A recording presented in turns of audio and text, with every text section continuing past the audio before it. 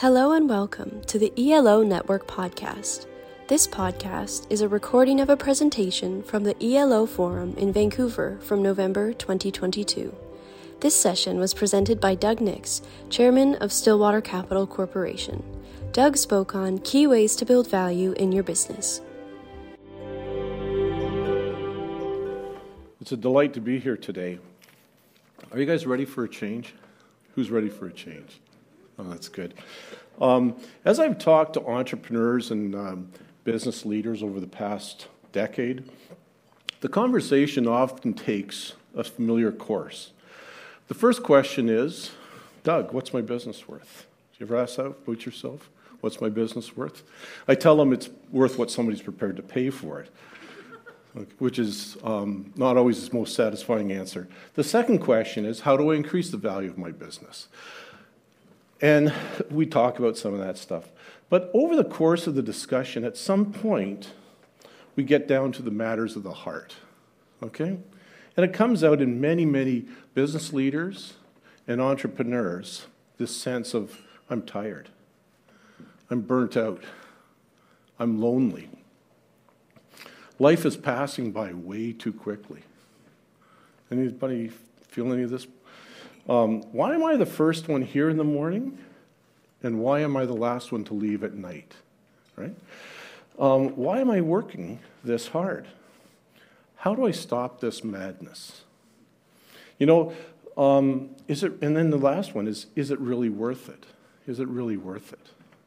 And these are the questions that I would suspect if you guys let your guard down, many of you might be asking those same questions. And I started Stillwater Capital in 2002. I worked really hard to do it. It was me, my non-accounting wife doing our accounting, and a part-time guy. And that was it. And I was the business, and we worked hard. I sacrificed. I asked my family to sacrifice. And 15 years into that, I couldn't ignore those questions anymore. I had to go, what's going on? Is it worth it, right? When does the promised return come? There are biblical principles that you'd say, let's apply these to say, if you'll enjoy the fruit of your labor. When does that actually happen? Well, it led me then to a period of seeking the Lord and asking, Father, what's going on? And through that, a strategy emerged that I implemented in my business. And I'm going to share with you 4 key strategies that came out of that I think if you get your pens out, write them down, and you look at how this could happen in your business, you'll benefit from them greatly. But first, what I want to do is we're going to talk about a foundation for value creation, 4 key strategies. We'll summarize it, and then I'll give you one vital tool, okay? So here's the foundation that I believe all businesses run by believers should be built on. Every business is a separate and distinct entity, okay? It stands on its own merits. Number 2, the business must be built for long-term sustainability. Number 3, there are great rewards for creating value in your business. And then the bottom line of it all, as we follow Christ, we co-labor with Christ in our business. Okay? So, strategy number 1, professionalize the business.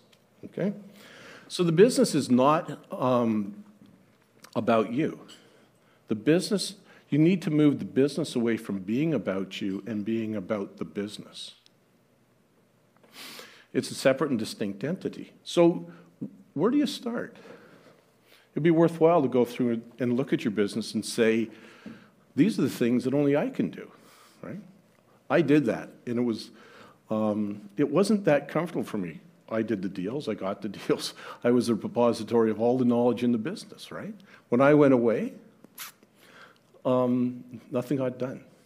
So talking about going away, one of the things, what do you think of the idea of going away for a month, turning your email off, and turning your phone off? What would be left when you got back? Anybody? Yeah, probably not very much, right? So my recommendation in this is to go through and identify those places that you feel that only you can do those, and then start to extradite yourself from that. The next one is build a management team. So professionalizing your business, having a team below you, right? And then the next is act like a corporation. This is proper financial reporting, it's proper governance, it's acting like it's a real business. The next one is systematize the workflows. So systematize means taking something you're doing and putting it into a fixed process. Right? Now, simplifying and standardizing. It's amazing how many business owners that I talk to say, oh, everything we do is unique, we can never standardize. I don't believe that to be true. It's not been my experience in looking at over 2,000 businesses. That's not true. And what it is, it's a lack of the willingness and desire to take your business and split it down into the different segment parts. So how do you start on this? We'll develop a game plan, map out one key process at a time. Now, here's some real benefits. You cannot scale a business unless you systematize it, okay? Because at some point it's going to break, right? Because if you don't have the systems in place, maybe you can go to 20 people, but how do you go to 40 people, right? So this is critical. You can't scale unless you systematize what you do in your business. And then get your team involved. If you don't get your team involved in systematizing, what's going to happen is you're going to have to written out all of these procedures and policies and methodologies of work, and nobody's going to follow them.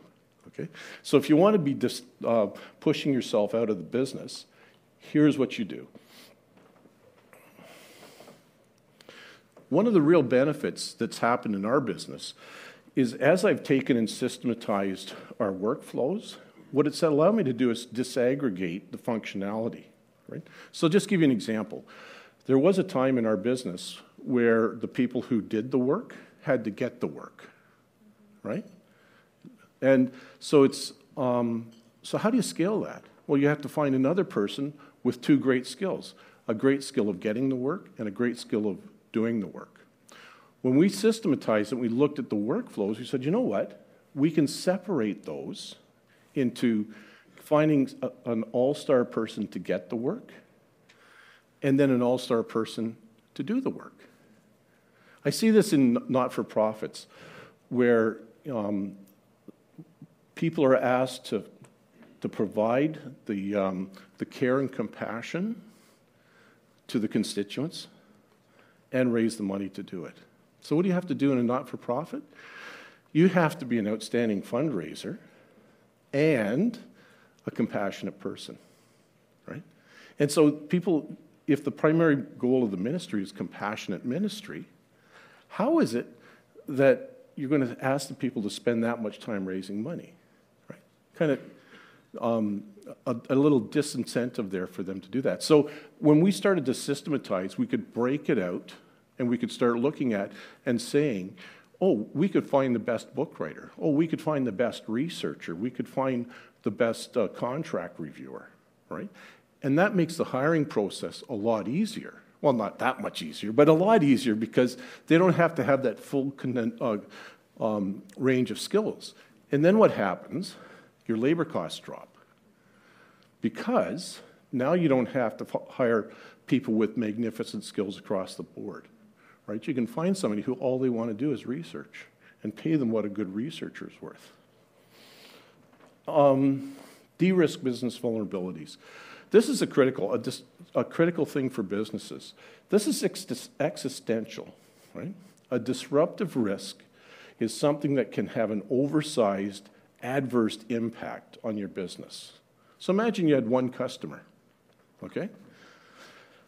And I liken it to being in bed with an elephant. Everything's good until the elephant rolls over, right? And then it's not so good. So what happens if you have undue reliance on one customer? What happens? And that customer leaves. What happens if you have undue reliance on one supplier and that supplier says, I'm going to do a different channel to market. What happens if you have one staff member who has all the customer relationships or referral relationships, and that staff member leaves? I saw a business recently where the owner had wanted to sell the business, but he couldn't because he'd structure it where one person had 60% of the customer relationship, and it was his, right? So one of the things that, if you can't replace that, you need to, at the very start, look at your contracts to say who actually owns this customer and what can you do when you leave. Now, institutionalized. Now, I don't mean put them in an institution, okay? That's not institutionalized. What I mean by that is across all sectors of the business, we should be moving to incorporate and make those relationships business relationships, okay? One of the things that I've done on that is I want to have multiple touch points in our business with clients' referral sources so that if one person were to leave, we have lots of other contact points, okay? It's also markets, products, and channels. Are you dependent on those? The goal here is to look at those. We're relating to what you're saying. Very relatable, yeah. Okay. That's good. I appreciate the encouragement. An amen would have been good. Okay, amen. Okay, and funders for not-for-profits. So you're reliant on one funder, right? Like, you go to bed at night and you worry. Well, you shouldn't worry, but you do worry, right? Because it sits there. What happens if? So this is, so one of the things that we've done, and we've seen many of our clients do, is move customers to long-term contracts, if you can. So what happens is when we're selling a business owners think, oh, my business is great. Look, I've had these relationships for a long time. They're coming, and they'll always be there. But the buyer looks at those, and they're assessing vulnerabilities in the business to say, I don't think they're going to be there because maybe they're tied up in one individual. If that individual goes, we're gone. So it's really quite important to do this. Increase long-term profitability. We shouldn't have to talk about this, right? But profitable businesses just don't go broke, right? And here's the thing. A lot of people seem to lose sight of it. It's all about the future. The profits that you made last year, 2 years ago, 10 years ago, they don't matter. It's the profits you're going to make in the future that matter. Buyers, if you're going to sell the business, buyers are looking at what the future holds and not what the past holds. They're going to use the past as an indicator of what the future holds, but it's all about the future. So we've been working hard on selling businesses now on tracking out 3, 4, 5-year growth plans. And it's interesting to see how the buyers in those meetings are focusing on tangible growth in the business. So, where do we start? I'm a big proponent of doing a one-page business model where you walk through what the profit of the business is, how you make money, looking for eliminating waste, pricing your products and services properly. When you underprice your products, here's what you're doing.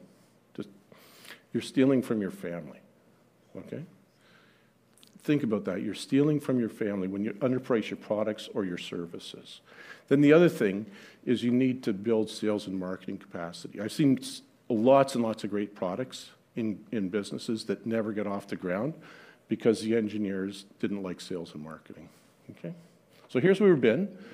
Foundation, you see the 4 strategies. I just want to walk with you for one thing. Go back here. So we co-labor with Christ. That's one of the foundational things. So I was trying to hire people. We try and hire primarily Christians. And we'd have a hard time. We'd gone to the market. We'd hired a headhunter. We'd paid the costs of the headhunter. Nothing, right? And the headhunter came back and we said, hey, you said you're going to hire us all-stars. Or are these all-stars? You know what the response was? For Christians, they are. Wow, right? So I just finished reading this passage, Isaiah 28, 23 to 29. If you don't get anything else out of this, Try this, okay? And what it is, it's listen to hear my voice, pay attention to what I say. And it talks in verse 24 and 25 about how a farmer knows how to plant stuff, right? And then in 27 and 28, how to harvest stuff. But look at the highlighted verses. 26. His God instructs him and teaches him the right way. That's 26. 29. All this comes from the Lord Almighty, whose plan is wonderful, whose wisdom is magnificent. Here's what happened. I went into my meeting room. I opened my Bible. I sat there. I read that passage. I said, Father, I don't know. I don't know how to hire these people. We've tried everything. Unless you help, I can't do it. And I read that and I said, as you instructed the farmer on how to plant, Father, would you instruct me how to find these people? And I'll tell you, something miraculous happened. 10 minutes. I just sat silence and listened. And a magnificent idea came.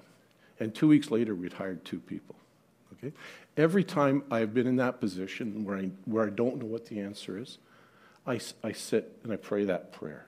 Father, as you instructed the farmer, would you instruct me? I encourage you to try it. I'd love to hear it. I put my email address on right up there in the slide. So if you write that out, if you try it, I'd love to hear how it works for you, okay? Thank you. Yep, just have a seat.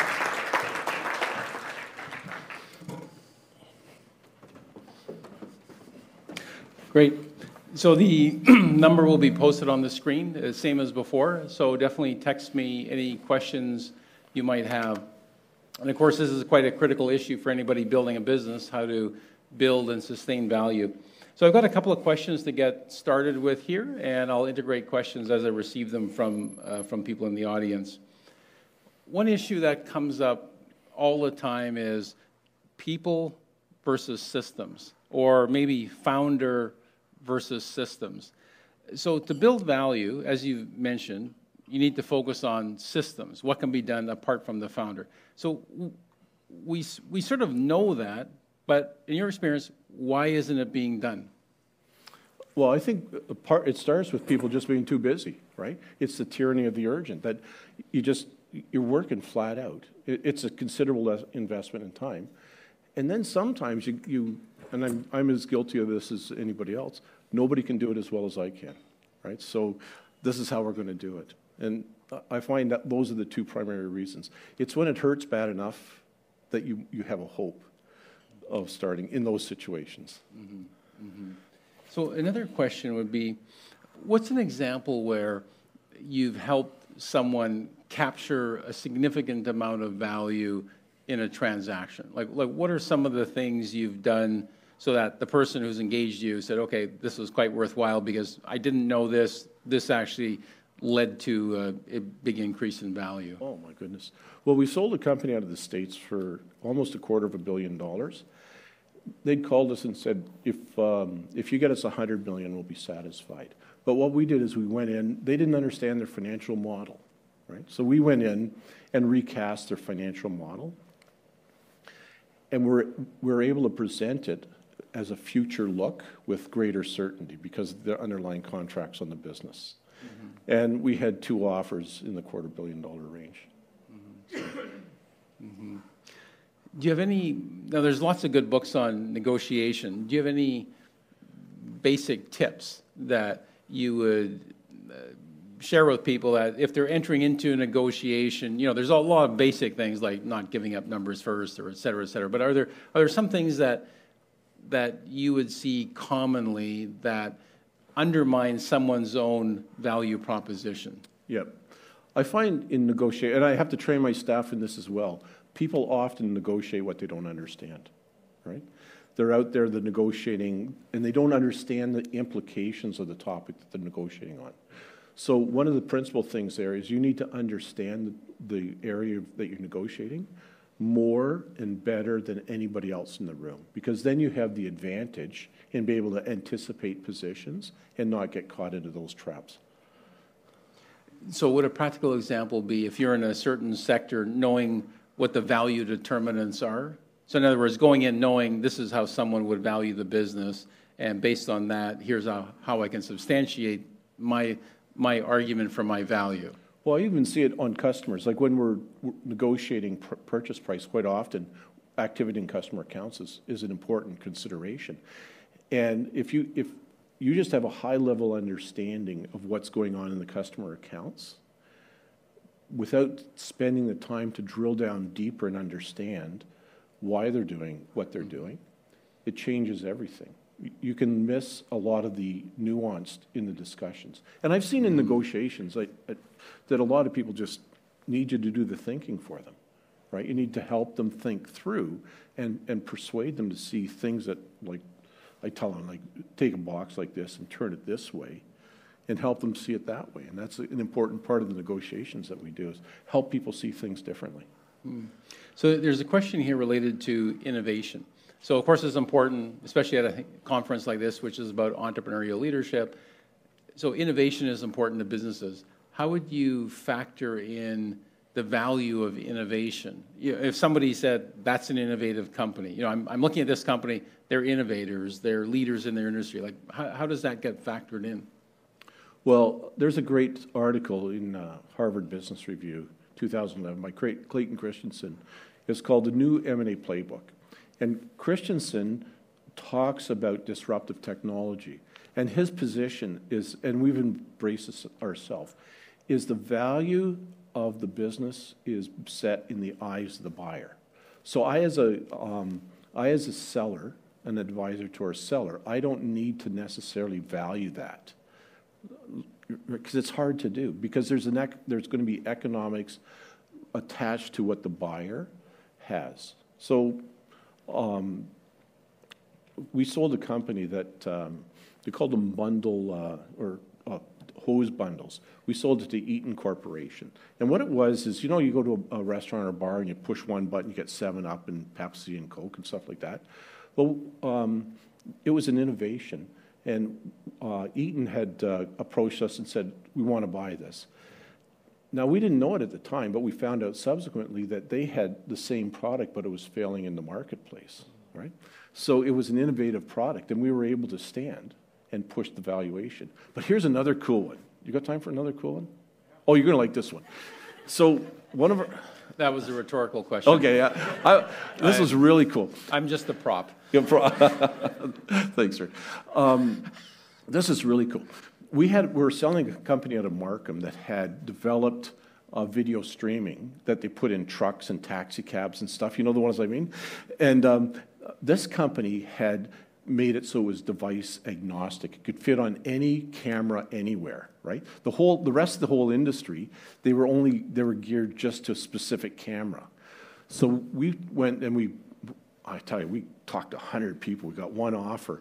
And so we went down and we sent our technology guy. After we got the offer, it was a member of understanding, and our technology guy went down into San Francisco and said, okay, I'm here, let's talk about technology. He came back and he said, you guys, we are underpricing this by so much. And what happened was, they were just like, they had nothing like it, and they had a great need for it. So we learned that, and so what we did is we went back to the buyer and said, price has changed, it's gone up. Well, I don't know if you've dealt with private equity before, but private equity loves to take the price down, right? It's called retrading, if you haven't heard of it. It's a horrible practice. Well, you should have heard the private equity group at that point in time. How unethical is this? Like, we just done 5 other ones before where the equity group had tried to retrade. But that was one of those ones where we saw the innovation and the technology, and we got the lift for our client. So it was a pretty cool story. That's great. There's a question here. What are the elements of the one-page profit model? Maybe you can just describe what. Just give us the nutshell. Yeah. So I'll give you just a real quick example. Use an accounting firm. Okay, an accounting firm typically their business model is this: we sell hours. And let's say we sell hours at $200 an hour, and we'll sell per person 1,000 hours a year. Okay, so that's $200,000 of revenue. To get that, we have to pay $80,000 a year, right? So now you know that there's $120 in margin, And then you can figure out what your rent is and stuff, and you can build it up. So when I think of a business model, one-page model, how does your company make money at that level, right? And it can be across any product line, anything on software. We sell our software at this price, and here's our cost to deliver, and here's the cost of our servers, and here's the cost of this. But doing it on one page, for me, is the one that helps you understand. If you can't do it on one page like that, you're not thinking clearly enough about your business. That sounds harsh. It's not meant to be harsh. But I really mean that. Like, think through how your business makes money. So revenue, cost, fixed overheads. And then if you want to scale the business, now you can just say, okay, what are the inputs that I have to put in to change? So if I want 5 more accountants, well, I might need more space. So now I can take 5 times 200, it's $1 million. We only have a couple of minutes left. If you have another question, just text it to me quickly. But I did want to squeeze this one question in because it's quite unique to Doug and his company. So they have a corporate chaplain. So if you get on their website, there's a fellow listed there as the corporate chaplain. And I remember when we first met, I thought, well, that's pretty interesting. So in any event, maybe some of you have thought of this, or you may not be at all familiar with how this might work. So Doug, can you just share why you have a corporate chaplain, what the person does? Yeah. So 11 or 12 years ago, I started a personal practice of listening prayer. And that's a listening prayer is, you take half an hour, you get out a book. I don't call it journaling. It's listening prayer. And I'm writing it down because the creator of the universe is going to tell me something, I'm going to write it down because I just out of respect. So I started doing that, and it changed my life, right? It changed my life. And I looked at that, and I go, oh, man, this is after I'd done it for several years. I thought, since we hire predominantly Christians, I would love to be able to ask my team to be able to do this. And I thought, well, the problem with that is we all want people to have a spiritual life on their own time. But what we did is we said, we're going to pay. It's a company paid quiet time from 9 to 9:30 every day if you want to have it, right? So it's pretty cool. You walk in, and there's our staff, Bible's open, listening, writing it down. And then I had this great idea that, I'd love to be able to talk to the people what's going on in their spiritual life. And then my wife told me, Doug, that's not such a good idea, right? You're the boss. And the voice of God and your wife's voice sound a lot alike. Very, very similar on this one. So what I did is Nancy and I prayed about it, and we brought a chaplain on staff. So a day a week he comes in, and it's a Chinese wall around him. Whatever is said between him and the staff, it stays there. And everybody in the office spends an hour with him every second week. It's pretty cool. It's optional, not mandatory, and everybody does it. It's rated number 1 or 2 of the best things at Stillwater Capital. Right? It's really, really cool. But I just ask you, if you had somebody in your group working for you who committed suicide, right? How would you live with yourself, right? How would you go, I didn't see that coming, right? Yeah. Like those are the issues of life, right? And I didn't want to ever be in that position where the Lord's given me people to care for and protect and let something like that happen. So this is a good tie-in to the next session, because one question you could ask people that came up at Oxford is, if you thought of your employees and you said, what is the one non-business issue that's impacting your work? So what is the biggest non-business issue impacting your work? So we went through that at Oxford, and it was mind-boggling. You don't realize that, so-and-so's spouse is dying of cancer, has got 2 months left. Or I still remember one fellow said to me, I went through a very messy, protracted divorce, and not one person in business that I knew for years and years and years ever asked me. And of course, because he spent so much time on work, that was, in a sense, his community. I mean, of course, he had a church and stuff, but he knew so many people so well through business. Nobody ever asked, how are you doing? So anyway, the corporate chaplain, great role. Well, and just a footnote on that. The pastoral staff at most of the churches are so busy with triage, with people bleeding out, that they don't have time. They literally don't have time to care for anybody else, right? So I feel that as employers, we have an obligation It's a great opportunity to let our compassion for people show in this manner. Okay, we have a co-op student who's Muslim. Sarah goes and sits in with the chaplain. Right, it's just awesome. Like it's pretty cool. Yeah. So one thing I mentioned, just so everyone knows, so some clients of mine, they'll do things like Doug does. They'll hire a person they know and have them as a corporate chaplain. There are actually organizations, there's a couple, one in the U.S. and one in Canada, that are corporate chaplains USA. So if you just Google it, there's groups that have a system of providing corporate chaplains. So Doug, we just have a couple of minutes left. So if you can just provide a final thought, maybe related to the topic of your presentation, building value, maybe just some final thoughts as we wrap up. Yeah. You're going to work hard no matter what, okay? And you can either work hard keeping doing the same stuff, or you can stand up and say, you know what, if we just kind of change direction a bit, we can end up in a really good place. The benefits are, you could, like I went away for 3 weeks to Europe with my wife in August. I didn't check my email, I didn't check phones, and the business still ran. There's people, profits are being generated in the company right now while I sit here and talk, right? And Nancy and I are going over to Vancouver Island. That's a benefit, right? I have people who are concerned. So you're going to have to work hard no matter what. Why don't you just take some of this stuff and apply it and make your life better?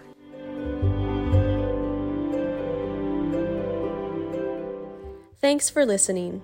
If you enjoyed this podcast, feel free to share it with others and visit our website for more free resources at elonetwork.org.